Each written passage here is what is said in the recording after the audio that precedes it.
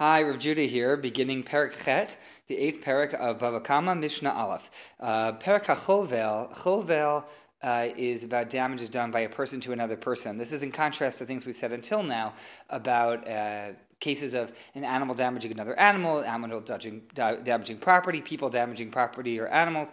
Now, chavala is the specific verb for when a person damages a person. Mishnah reads as follows: Hachova b'chavero, if a person damages another person, chayav alav mishum chamisha dvarim. There are 5 different kinds of payments. Not exactly penalties, really payments that are assessed that a person needs to pay to make the other person whole, really economically whole, but to pay for what they did.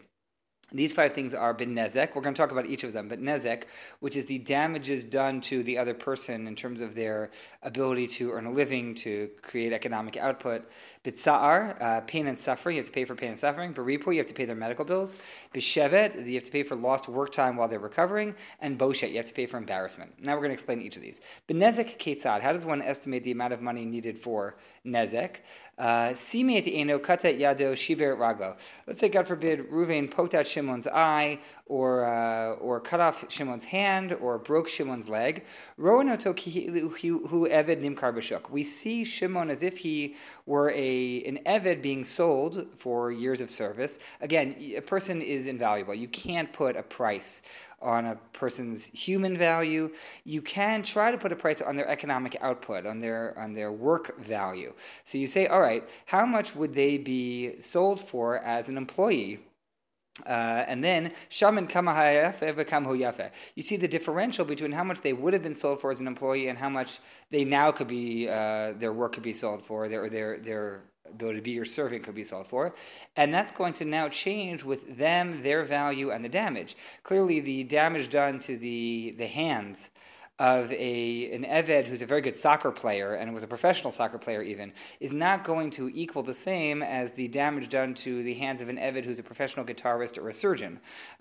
These things obviously depend on the hands, so that's where the exact damage done matters.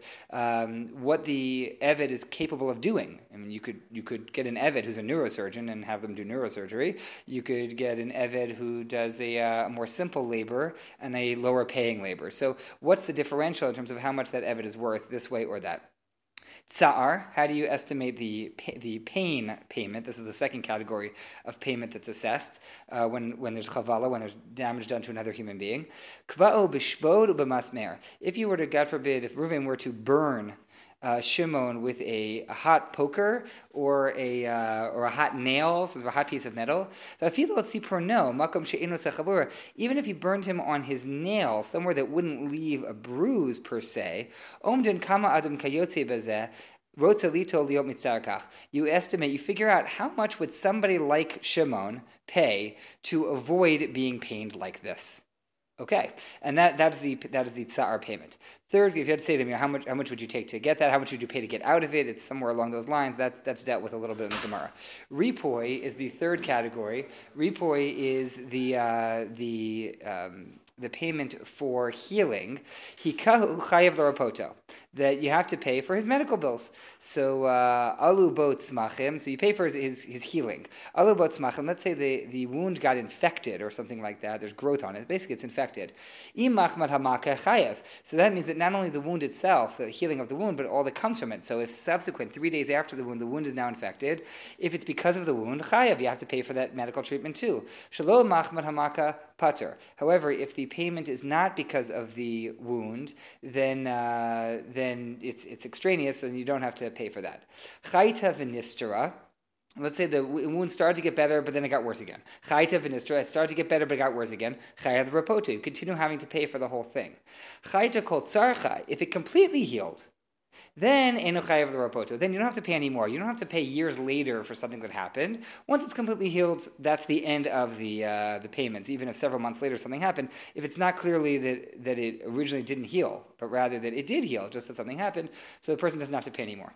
The fourth category of payment is shevet. Shevet, roan oto ki'ilu hu shomer kishuin, shekvar natan lo dmei yado dmei raglo.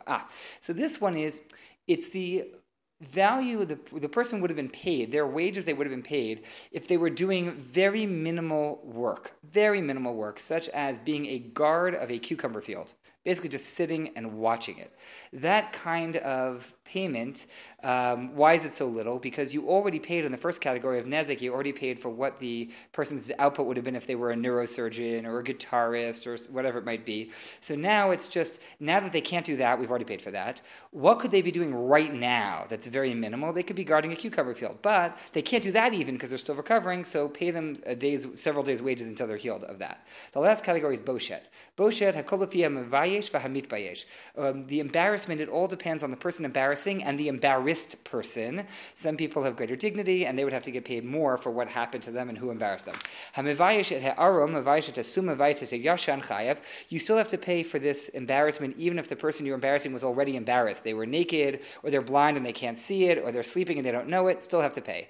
If a person was sleeping and they embarrassed someone else, they're patur. They're patur because they were sleeping. Let's say it wasn't intentional, but rather they fell off a roof and fell onto somebody and embarrassed them. You have to pay for the damage. Patur la boshet. You don't have to pay for the embarrassment. Shenemar, as the pasuk says, v'shachaya dovi he's hechzika b'mivushav. Eino chayev ad al haboshet ad shehemit kaven. You're only chayev for this last part, for embarrassing someone if you intended to embarrass them.